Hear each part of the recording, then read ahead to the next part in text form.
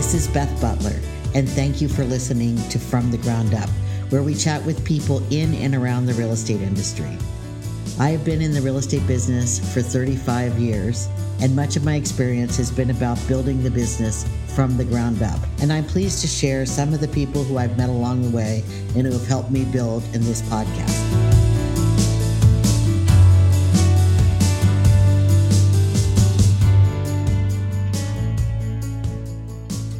Today on From the Ground Up podcast, we welcome Chirag Shah, who is the founder and CEO of ChiragShahLearning.com. Chirag has combined his 13 years of real estate experience with the firsthand insights he gained as the director of coaching and training at Compass to launch Chirag Shah Coaching, the premier real estate coaching company designed exclusively for Compass agents. Chirag believes in people-first coaching philosophy. He spends time understanding what is most important to his individual clients, the direction they want to take their business and their lives, and then he creates a custom roadmap to help them get there, investing in their success in each step along the way. In his 5,000 plus hours of coaching Compass agents, he has found that this approach, along with concise planning, daily accountability, and specific tactical strategies, leads his clients to work more efficiently, increasing their earnings, and live more fulfilled lives. By working with Chirag Shah Coaching, you can expect to create systems, structures, and processes that will integrate your business into your life, maintain healthy boundaries, and bring your vision for the future to life. Welcome today to From the Ground Up, Chirag Shah. Thank you. It's an honor. So I'm excited to kick things off and share my journey and story, and hopefully other people can benefit from it. I love that. So let's go back a bit. When did you get into real estate, and what were you doing before you got into real estate? Like many kids out of college, I was living at home with my parents. I started off as a financial consultant, and I had the concept that if I was going to manage people's money, that I could also help them buy and sell real estate. So how I got my license was even more interesting. I was 23 years old. It was actually on my mom's birthday. I went to a gym at this odd hour, and I remembered some weird guy saying if you did cardio and lifting weights in the same day, it would destroy your body. And there was someone else there. His name was Tony, and him and I just kind of looked at each other, and we started talking. I found out he had his own real estate company, and he had this new construction development he represented. And I said, hey, would you sponsor me having a license? He said, sure. I didn't go anywhere. I didn't interview anyone. And I went and got my license. And that's how my real estate career started. How did you decide to coach? You know, coaching has always been something that's been a passion of mine. So it really started from where I really started in real estate. I was very much a learn and do person. I joined a smaller company, so I had to learn everything on my own. So I always thought as I went through this journey, it would be so beneficial for people to have mentorship and that type of experience. And I've always been coached, right? I've had a coach since I was probably 24 years old. So coaching kind of just fell into a passion of mine and wanting to help people.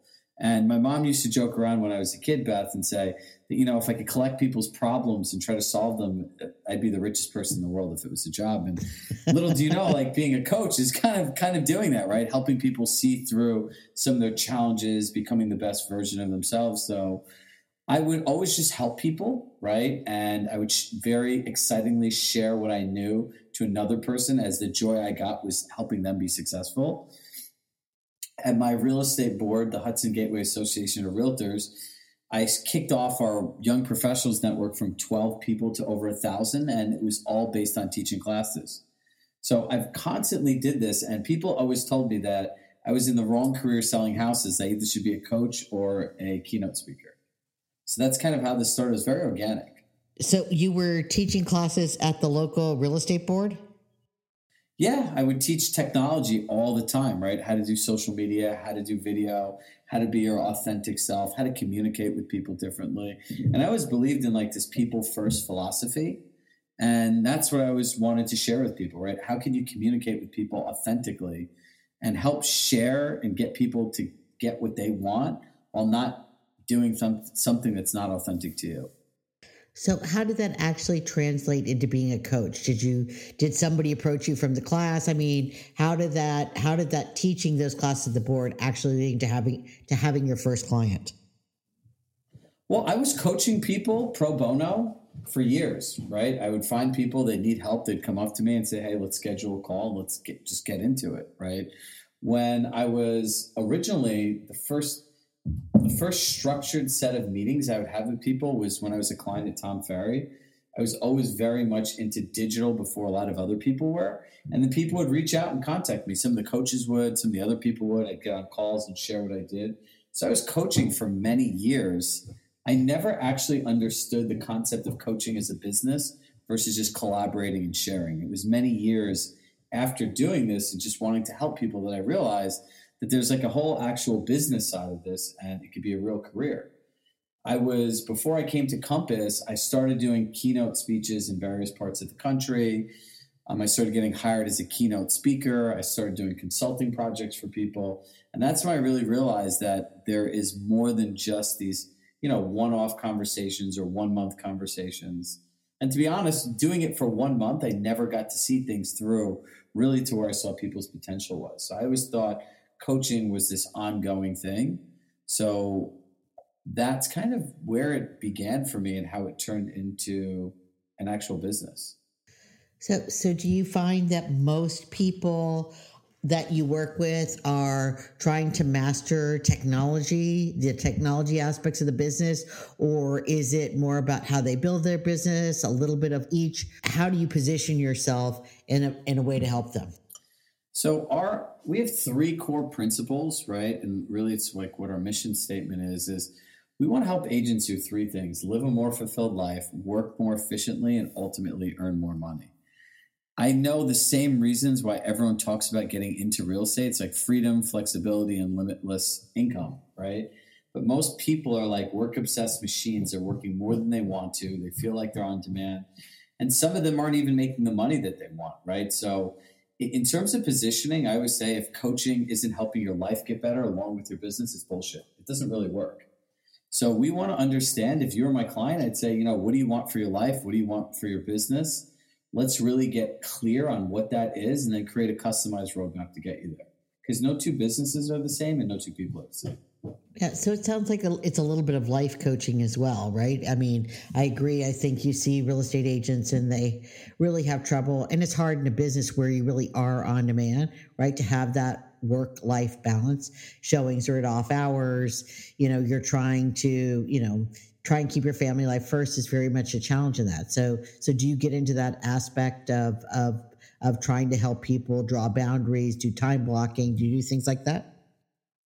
I find the word life coach a really interesting word. And when people hear it, there's such a stigma attached to it. And there's so much resistance to even the word and the concept of if someone wants to grow their business, they're like, wait, I don't need a life coach. And, part of having a great business is having a great life. So when we talk about this concept of work-life balance and everything else, it comes down to this. I believe real estate is a luxury service. And the question I ask agents all the time, Beth, is it truly a luxury service you offer, or is it more like a bodega? And they're like, no, it's a luxury service, right? And I'm like, well, you name me one luxury service and brand that's open 24 hours a day, 7 days a week, and works on demand. Doesn't exist, right? No, it doesn't. It's true. Although I don't know, maybe concierge doctor. I mean, I could think of a few, but it's certainly true. We don't have to make ourselves as available as we do. I mean, it's a life of no boundaries if you let it happen. So I guess with that in mind, do you think everybody needs a coach? And if so, why or why not? I do think everyone needs a coach, right? And to finish up your original question is in terms of work-life balance, right? Every business in the world has defined operating procedures, hours, communication methods with their clients where the expectations are set. So like in working with agents, we help them develop that for their business, which ultimately powers their life. So that's kind of how the work-life thing works for us. And does everyone need a coach?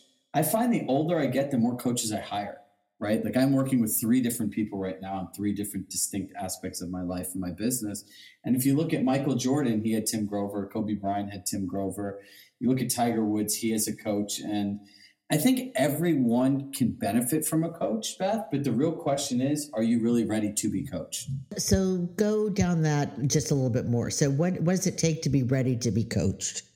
Well, as I describe it to people, people are hiring a coach they're paying money to have somebody make them uncomfortable and do the things that they'd normally never be able to do on their own and make sure that gets out of them. Because the thing is, I always have this joke is that if someone's the smartest person in the room if they could answer all their own questions. And being ready to coach is really saying I'm really willing to change. I'm really to look at my business, my habits, the way that I do things in a way that I have not done before. And also being open to the concept of somebody providing you direction where you can ask questions, but people that are coachable ask how, people that are uncoachable ask why. I want you to repeat that because that's actually very profound. Could you say that again? Yeah, people that are coachable are going to ask how. People that are uncoachable are going to ask why. So true. That's so true. I've never had it put that way, but I mean, oh my gosh, it's like a flood of information came forward with that just tidbit. I think of so many times people ask me why instead of how. Oh my gosh, amazing. Thank you. I'm writing that one down. That's worth saving. With that in mind, what metrics do you use for accountability? So accountability works in different ways. The way we have our coaching program, and I think any coaching should work, it needs to be systematic. So at the end of each session, there is something that, like on our note sheet, there's something the coach can be accountable for, something that the client is accountable for. And in terms of accountability, you need to make sure that you get your work done from one week to the next. I just don't believe if you're in coaching and you're going week after week and I'm saying, Beth, did you get this done? What did it happen? Share your wins. I could call my mom to do that. And quite frankly, my mother would do that better than any coach because she'd be calling me 5 times a day and haunt me till every last single thing is done. That's not what you're paying a business coach for, right? So accountability metrics is one, it's setting out 30, 60, 90-day goals. Let's be very clear. I'm a big believer in clarity on where we're going, what we're doing, and how we're going to get there.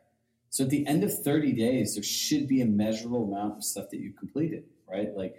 If you're working on lead gen, did you make your contacts every day? If you're building out systems, did you really do the work in between the sessions to take the stuff out of your head and start itemizing it and operationalizing it as you're supposed to so we could review it and start putting it into a standard operating procedure?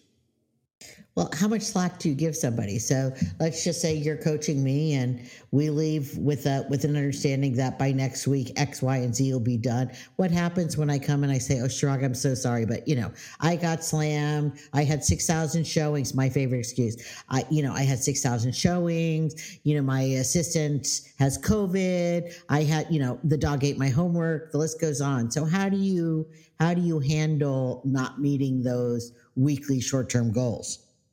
I give everyone one free pass, right? And it's kind of like, look, something happened. So let's really realize, where did you not prioritize this and how come you have no self-control?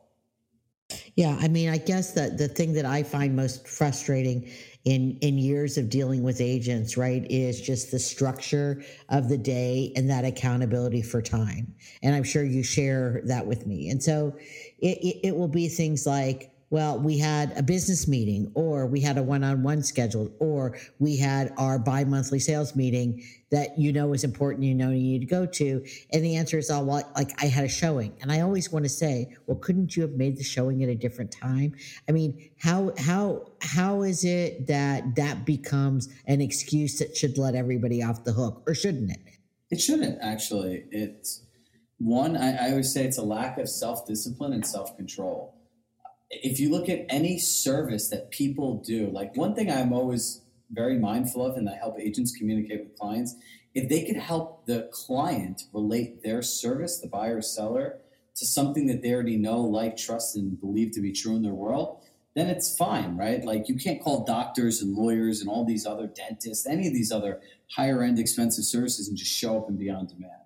Right. So the question becomes this. I would ask you, and we could do some real life coaching. I would ask you, at what point do you want to make a change in your life where you can live proactively versus living reactively, where anyone could hit a button, make you jump out of your seat and run around like a clown, right? That is a real, and I don't use the word clown like a circus, but we're not on demand. You have a name. It's Beth Butler. It's not on demand. So the question becomes, for some people, I will tell them, great, like put this in your schedule, add me to the calendar invite, text me when it starts, text me when it's done, and I expect the work to be done after. I'm a big believer in time blocking. I mean, you as you get to know me, you'll understand that I live strictly and am able to accomplish quite a bit by time blocking. And I am pretty stringent to holding to what I will do at certain times of the day and trying to, because if not, I wouldn't get anything done. I mean, I always say, if the minute I leave my house in the morning, the day no longer belongs to me. So I need to get everything I need to get done first thing in the morning so that I can go about my day and be available to people that need me, whether it's an agent for something or, in my case now, a developer for whatever comes up in the day. But I can only accomplish this because I block out certain times of the day to get certain things done. Are you a believer in time blocking? Is that one of the tools that you employ? 100%. And even when we start talking about time blocking, we tell the agents to play this game of 2 tabs only. And they're like, what's 2 tabs only? Unless you're doing a comprehensive research project and you have more than 2 tabs open, we know you're not focused on your time block. I would fail that one miserably. I got to tell you, you got to see my computer. I've always got 50 tabs open, but I do organize them, right? I mean, they are different projects that I have in different windows that are open with different tabs. Sounds like we could have a fun conversation to thinking through this in a different way. But look, with time blocking, there are a lot of clients that physically need, like, the fact that they'll never do it for themselves. But I have a lot of clients and people and agents I've met in my life that literally check in with me, right? Okay, starting my calls, finish my calls, just send me a quick recap of the results. I'm a huge fan of voice notes, right? Because it's low time in, low time out. It's a great way to communicate a lot of information quickly. But the people need time blocking, right? Like, the first part of the day needs to be for them. The first part of their business needs to be things that generate the new income. And then the second half of the day can go towards servicing income appointments and so on and so forth. But if you don't time block, you can't win a game without playing offense, right? And without time blocking, that's why so many agents feel like they're playing dodgeball, but the ball is only getting thrown at them. Listen, it took me a large number of years to get to the point where I was strict about it. But I was, once I adapted that discipline in my day, I stopped feeling so beat up at the end of the day. I stopped working till 11 o'clock at night because, again, you got to get done what you got to get done in a day. And especially like when I was a mom with young kids and all the stuff that comes with being a mom, and, they need a costume and they need a poster board and they needed this and they needed that. And they get up really early in the morning and they, have homework and you got to help them. So I was literally up so late, well into the night, 1, 2, 3 o'clock in the morning, just to try and get things finished, that I was wrung out. I was super tired. I was super stressed, and I never really felt like my head was above water. So, I mean, it was almost like it got to an extreme case for me to be able to adapt it. But it's certainly been a big part of how I've been able to manage my life, which may or may not be a good thing, but I do think that it has helped. What other metrics, what other tools do you employ besides time blocking? What else are good tidbits you can share with us? We have a mastermind program that actually meets 5 times a week. So we believe that structured learning plus accountability plus a community really is what will drive success in an agent's life. And you look at real estate learning and accountability and the concept of, if you're going to so many different places to get information to do one thing, it's really hard to have a recipe. I think about coaching and agent success like grandma's meat sauce. Grandma's meat sauce tastes like grandma's meat sauce because it's made with a very specific recipe and it's done a very specific way. But if I went and asked for a meat sauce recipe from 5 different people and tried to make the meat sauce, it would never taste the same because it's a little bit of everyone's ingredients. So we want to really create a sense of community, accountability, and structured learning. And those are the 3 things we find will really drive an agent's business to excel and grow and ultimately have them build better long-term habits. Some people need to be in coaching forever, and some people get what they need in 6 months. What topics do you cover in the mastermind? I'm going to pull up one of our calendars right now, and I'll walk you through what January looks like. Okay. What we want to do is we focus on themed weeks, right? So this way an agent can kind of get what they want out of it. And so this way they can see what's coming up, where should they go, so on and so forth. And while you're looking for it, I'll just say, I mean, I participated in a number of masterminds, some good, some bad. And just by the way you're starting, as one of my, I guess, top complaints about a mastermind is sometimes, especially with real estate and real estate agents, sometimes it just becomes like a bitching session, right? You get people on the phone without any structure, specific topic. It tends to run negative in my mind's eye. So I love the idea that there's structure to your masterminds, and I'm hoping that you found it by now so you can share with us like what January looks like. Yeah, so January first week is fresh start. So Monday we'll go through Pitching Compass. Every Tuesday we highlight what we call Agent Talk, where we highlight a top agent around Compass around the country who's going to openly share something they're doing very successful, and we'll itemize all the steps to do it. Wednesdays, get to know your social media self. Thursday, we have our wellness doctor, Dr. Boyana, to come talk about a healthy start in 2021. And Friday is embracing a beginner's mindset. So that week's about fresh starts. The next week would be the theme is back to basics, monetizing the Compass platform. Then the third week is on sellers, and the last week is on buyers. So each day has a different structure. And what we believe is that all sessions should be recorded. That's a low barrier of entry. But more importantly, I call it real estate learning. The challenge with real estate learning is it's very hard to be present and ignore your cell phone, listen to a facilitator, take notes, and then be able to take action because you have so many different things to do. So we record the sessions and we actually take notes, Beth, for everybody, which has all the highlights, all the action steps. And we built the notes with the concept of if you just looked at the notes and never watched a video, you'd still know what to do. So that's kind of our process of how we believe structured group learning should be. And this way they're constantly getting different bits of information, but it all connects together and it has all the steps, right? I'm a big believer in don't just tell someone what they need to do because they probably came there knowing what they needed to do. They need to know how to do it. So it's about making it simple and giving the agents all the steps to do it. So don't say make a marketing campaign. If you're going to tell them a marketing campaign, give them 3 examples of what the marketing should look like.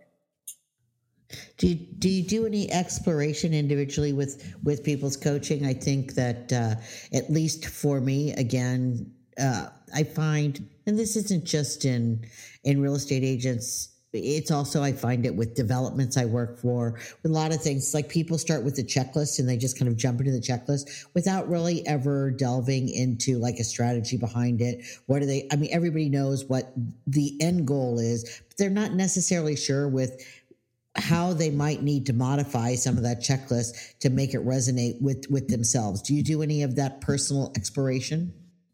Absolutely. So for people in one-on-one coaching, the first thing we do is we have them fill out a 7-page intake form. And Rory Gollett actually shared this with me. He goes, the one thing that I find really is different about you versus other coaches, he said, is how much time you take to really understand an agent's entire business. So I and myself and all of our coaches, I think it's, for an agent, it's a 7-page intake form. And then we have another one that's 7 or 8 pages for a team. And if you're a producing agent with the team, we ask you to fill out both of them.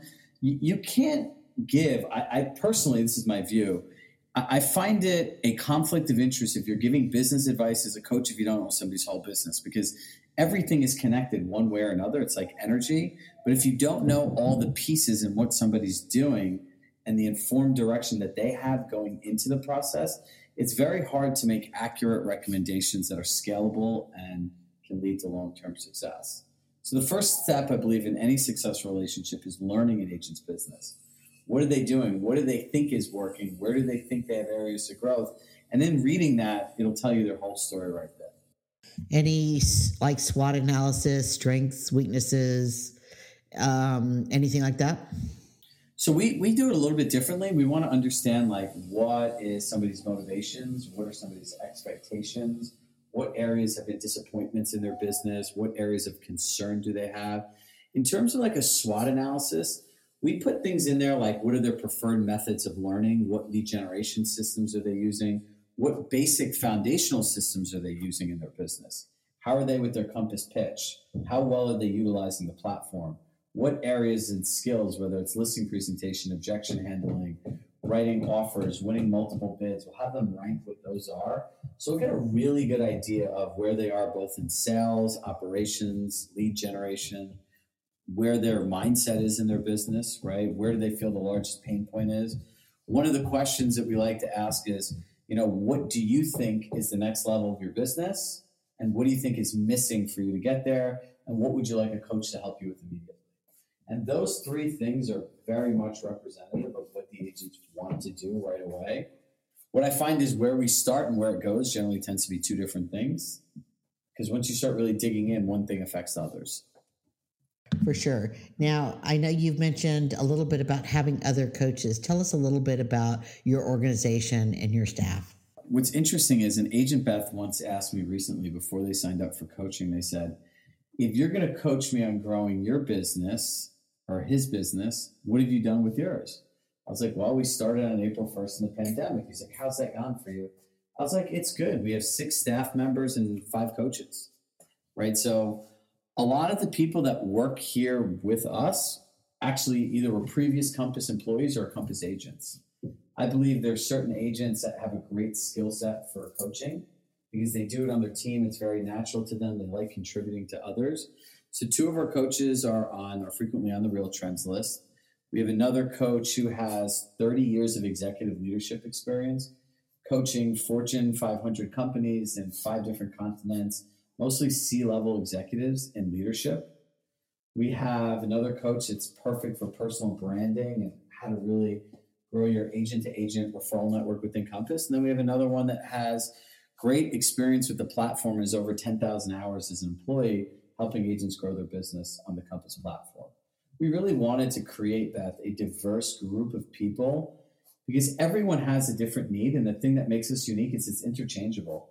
If you get 3 months, 4 months, 5 months working with me and you want to grow a personal brand, we'll shift you over to the person who's going to do that best for you.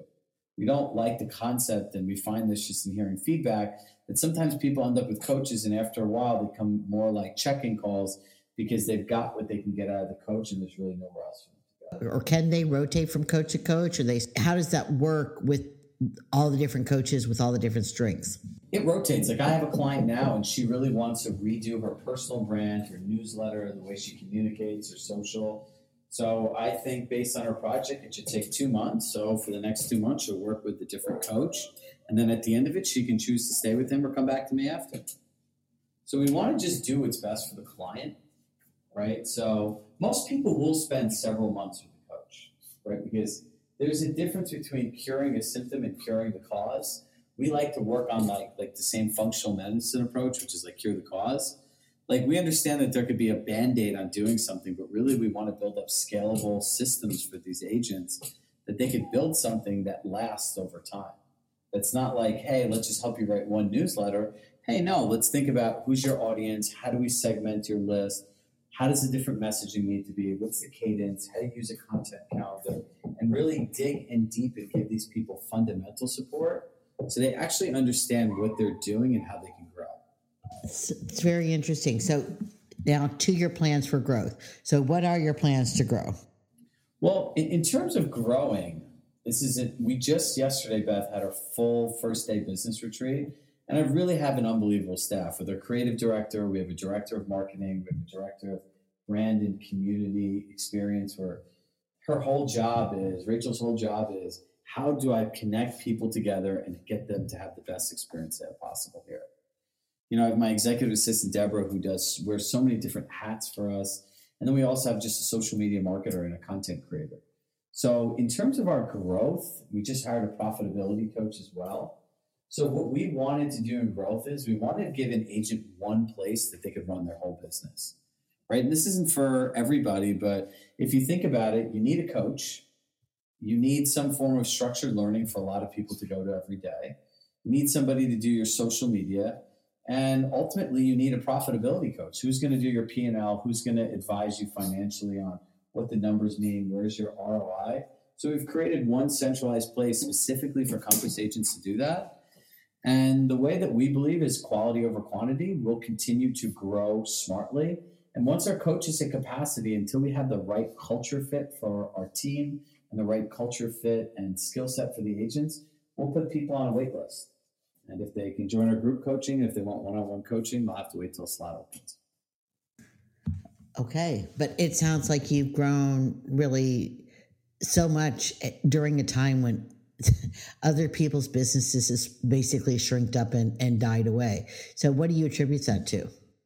One, it's results, right? It's one of results. And a lot of my growth, I'll say, I had the privilege of working with Rory for several years at Compass, and I learned so much from him, and all the things that he learned were able to really help me grow my business. And I've thought through things in the way that he taught me and just kind of what I've learned at Compass, right? And one is the support of the company, the organization, and leadership. The second is having a great service. And the third is being really strategic and expanding my network. And it's with a give first philosophy.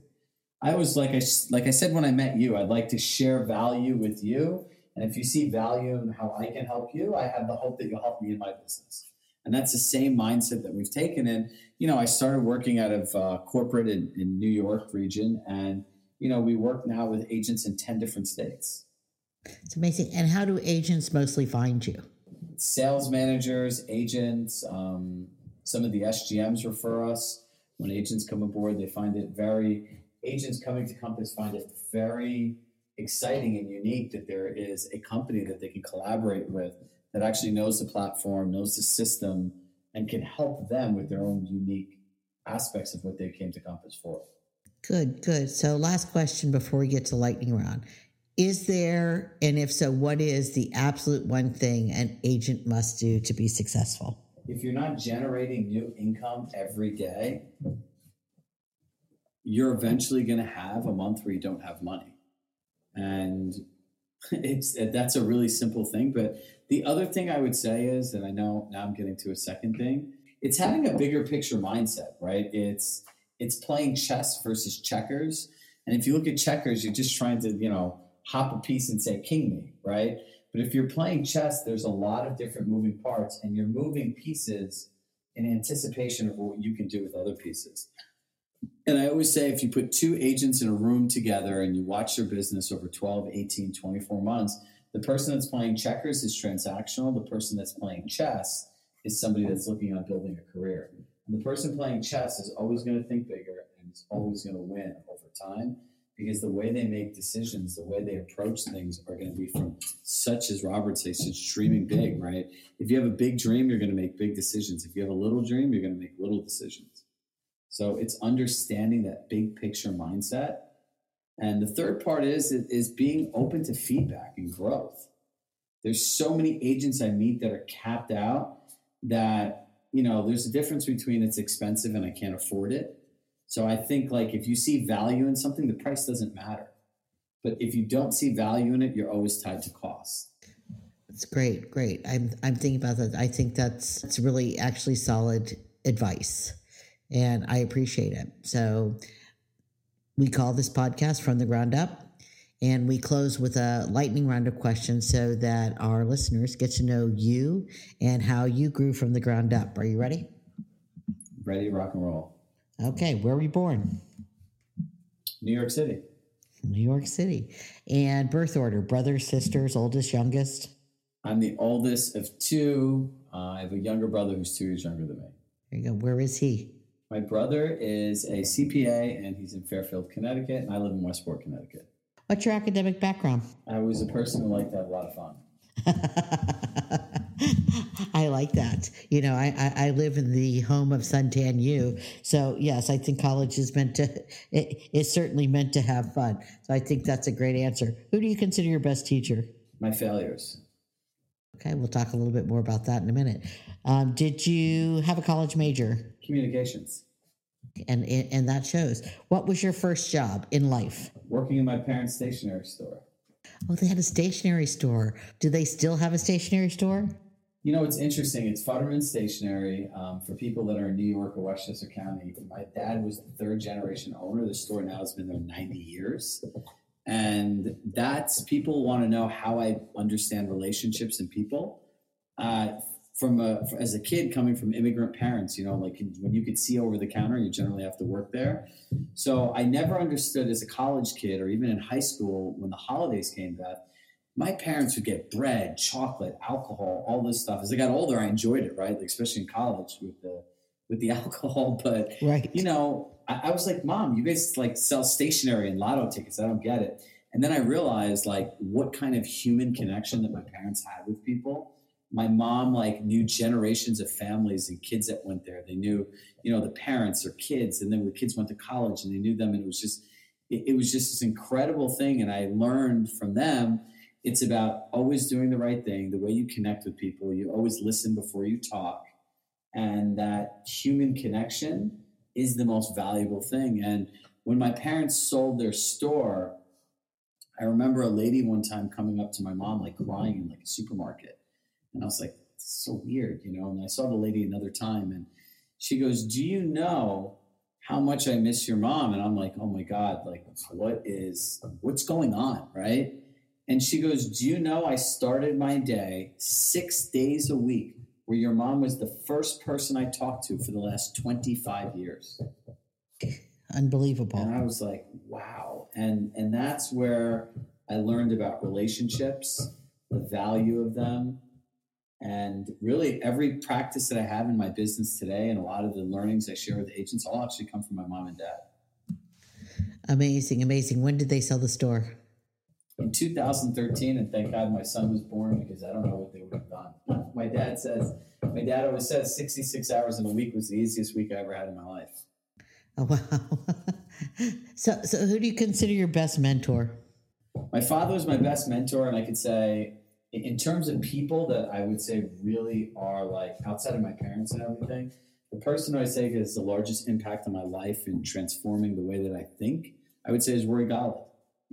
I say that the greatest gift that he gave me was I would go to these meetings with him, Beth, and like I'd have all this stuff prepared, and the meeting would be 30 minutes. We'd be like 7-8 minutes into it. And he'd be like, all right, this, yes, this, no. I want you to go back and think about these things this way and then come back. And I remember being so pissed the first time. I'm like, what the hell? I'm like, the answer. We have 23 more minutes. He goes, no, I really just need you to go think this through and present this. And he kept doing it over and over again.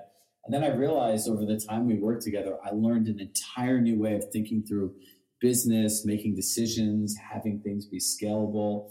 And he still is a great friend and a mentor to me and really helped shape to get me to where I am today.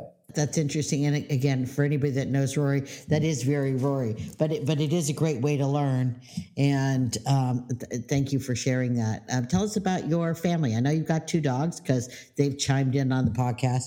Yeah, I have my wife, Kristen, who is the definition of the entrepreneur's wife. My wife will famously tell you that one day, like things that it's like being married to me. Yeah, my husband started in a new business one day, told us that he spent all this money, flew these people in from California, and that we're going to have people in and out of our house shooting videos. And this is this new business venture we're doing.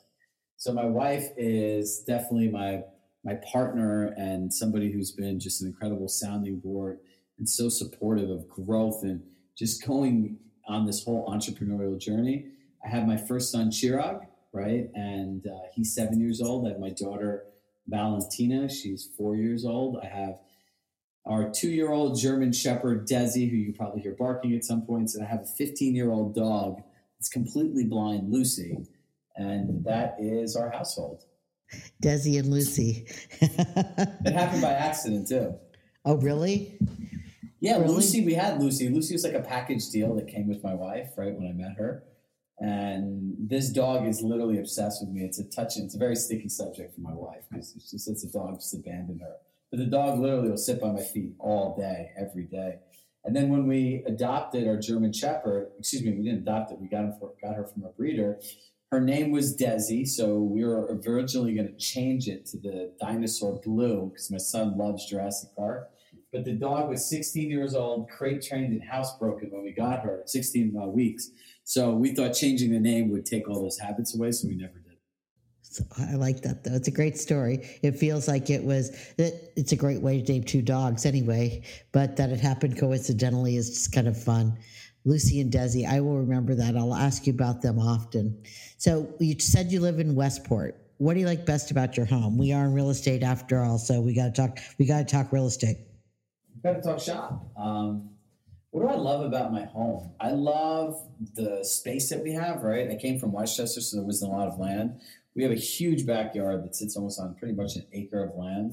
I love the location of my house. My house is exactly 1 mile to the beach. So I could run there. And when it's nice out, I take my dog and I run by the water in the morning. It's beautiful, right? Like it takes me 8-9 minutes to get to the beach, 3 minutes in the car. So during COVID, it was perfect. We went to the beach 2, 3, 4, 5 times a week with the kids. A nice place to escape. What is your favorite vacation spot? Anywhere that's on a beach that does not require me doing anything. I could sit in the sun in the spa forever. I hear you. What is your morning routine? So my morning routine, this is something I'm very passionate about. Pre-COVID, it's changed a little bit. I would normally get up at 3:30 in the morning.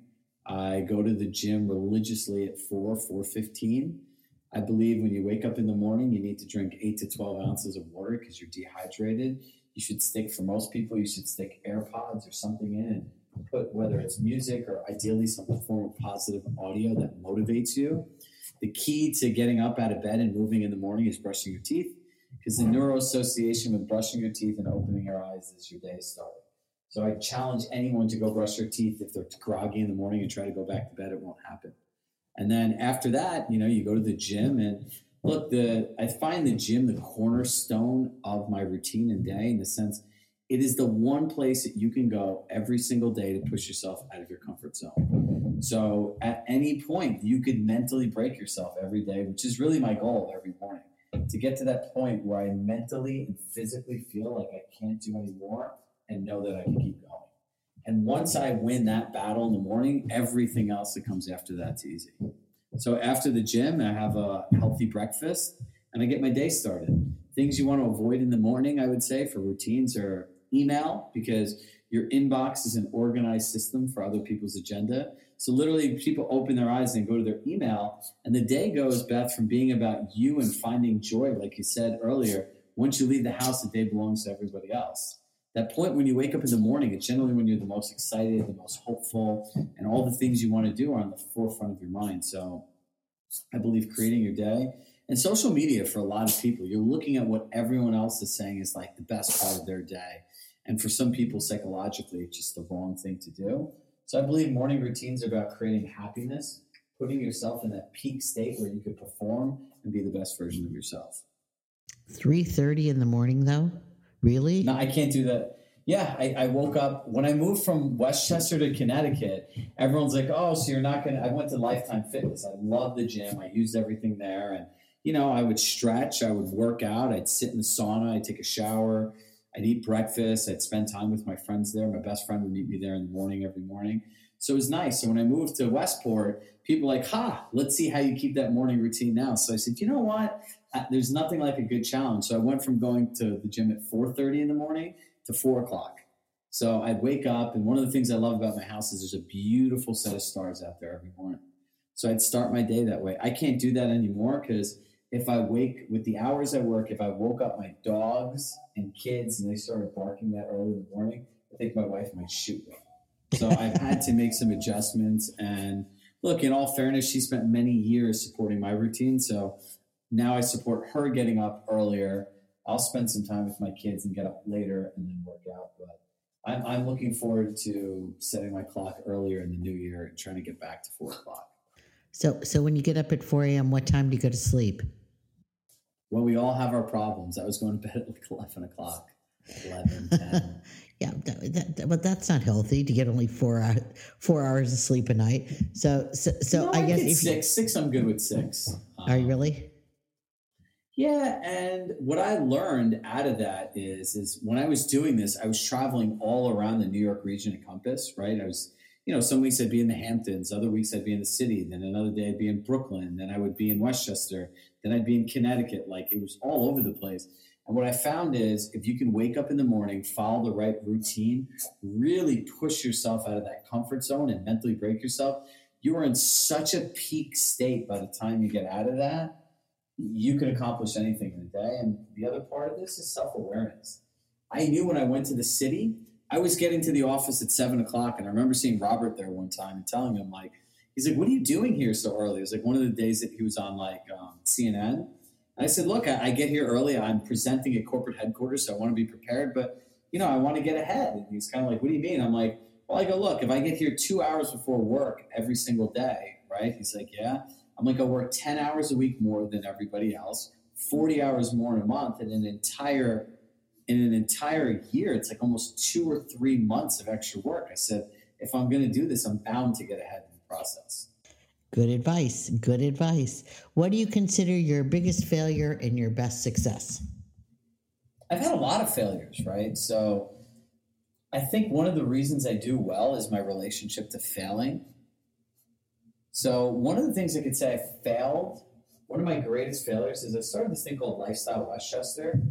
And we built this thing up, Beth, from the ground up over 18 months of rival Westchester Magazine, Low HUD. We were doing these huge events for charity. And I had the owner of Katz Deli come to one of my events. And I would say my biggest failure is not seeing that through, right? We just literally, when I came to Compass, I was like, I'm going to spend the year focused on myself, my career, and I'm not going to do anything else. And I would say that's the biggest failure, right? Because the potential for that is limitless. The way we built it, the community. I got offered a lot of things from Westchester County that I turned down. So ultimately, I chose a different path. And, when I came to Compass and I had the opportunity just to coach and train agents, it's been my lifelong passion and dream. I chose that direction. So that was my greatest failure. I'd say my greatest success is really my Compass journey, where what these last few years were like. I remember very vividly coming to Compass, and the year before I came there, we built this whole Lifestyle Westchester brand up, which was like a media company. I had won the 40 Under 40 award from the Westchester Business Council. I was one of 20 people to go through this exclusive Leadership Westchester training where you have to fill out this whole application. I had an executive seat as the vice president of my MLS. I was part of this big merger that they did and all types of other stuff. I was teaching those YPN classes, which were going great. And, I was in the middle of like creating a whole new brand in a business. So everything was firing on all cylinders. And I just stopped. And I came to Compass, and I started off in Westchester County, just working in a few offices, and to end up from there to working directly with Rory and creating both of the presentations we collaborate on in the Nashville retreat, the Miami retreat, creating Pitch and Compass, to being able to work both regionally, nationally, across all these different departments, and really building relationships with people all throughout Compass, through the leadership level, through agents, through sales managers, and throughout the other country, and building this business where I've really been able to help other people find a place that they can come and be fulfilled every day. That's, I would say, my greatest success, is that journey from where I started to where I am today, and the joy that I've been able to create for other people in the process. Do you have any aspirational goals? I have a lot of aspirational goals, and I think I would share this in transparency for a lot of entrepreneurs out there. That's a problem. I find aspirational goals sometimes the opposite of enjoying life with the people around us. So there's this internal drive for all of us entrepreneurs, all the salespeople, to want to be the best on hyper growth. And one of the things, I've been working with a mindfulness coach now for several months, and one of the things I've become really present to is my aspirational goal used to be like, kind of like, I want to build like a great, like once in a lifetime company, right? But then I also realized like I can build a great company, but I want to build a once in a lifetime life. So my aspirational goals is to be fulfilled both in work and in life, right? To be present in every moment that I am with every person I'm in front of. And if I can inspire to do that, I think my life is completely fulfilled, and I'll reach every goal and aspiration I ever had. So that's interesting. A mindfulness coach. I just to deviate for just a second. Tell me what does that look like? I've never worked with a mindfulness coach. It's not what I thought it was, right? I'm like, I don't want to do this. I don't need somebody to say, hey, calm down, look at the trees, life is great, be present. No, life really sucks sometimes. Things are bad. Life is stressful. What I've learned in mindfulness over the last 2 months, I've actually learned more about myself than I ever could have imagined, right? I'm a pretty transparent person, but I also have a lot, like most people do, like underneath. And mindfulness has helped me think through all of the things I do in a whole different context, right? And this concept of really being present in the moment and learning more about what I really want. You know, one of the things we talk about mindfulness is that we all have this mask. We all have this mask that we put on of this perception of somebody that we need to be. And we all have an ability to live without the mask and really just be our authentic selves. And you look at people that are their authentic selves, that are completely present, that enjoy the people that they're around, they're the happiest people, right? And it doesn't matter what they have or what they don't have. It's not what they're thinking about, right? Like, I always say to people, and I find this interesting because I'm not a hypocrite in anything. I'm a big believer of practice what you preach. Life is about two things, connection and meaning, the connections that we have with the people that we meet and the meaning we associate to them.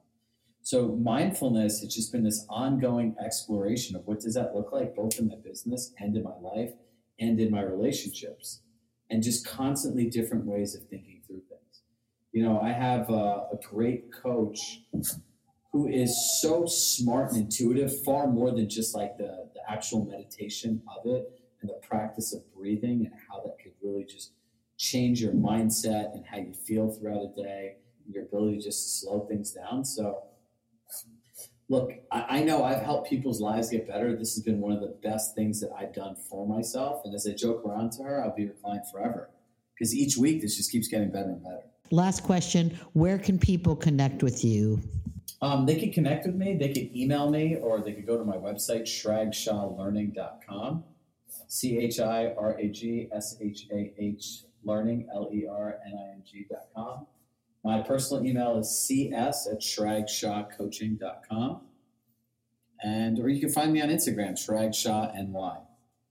Tried and true New Yorker. I might live in Connecticut, but if anyone asks, I'll forever say I'm from New York. Yeah, it feels like a bit of a poser to me, living in Connecticut, but you got a New York Instagram handle. I don't know about that. I never thought I would move to Connecticut, and somebody asked me how did I even end up here? And when my company was acquired, I went to Compass.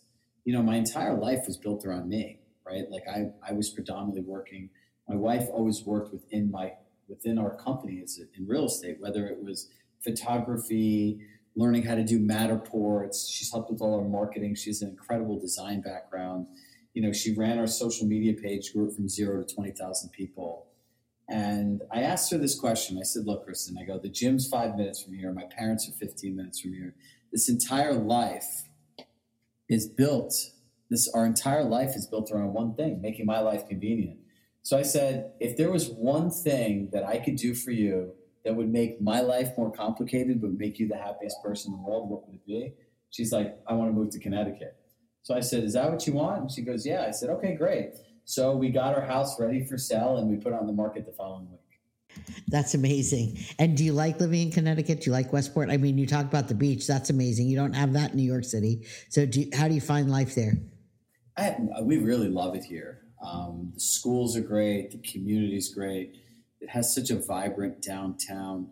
And, you know, there's just like a feeling like I grew up in Larchmont, right? So it's not like I grew up in some area that wasn't great. And it was a great community. I love growing up there. But for us and our family and for the things that we like, this just feels like home for us. There's that feeling.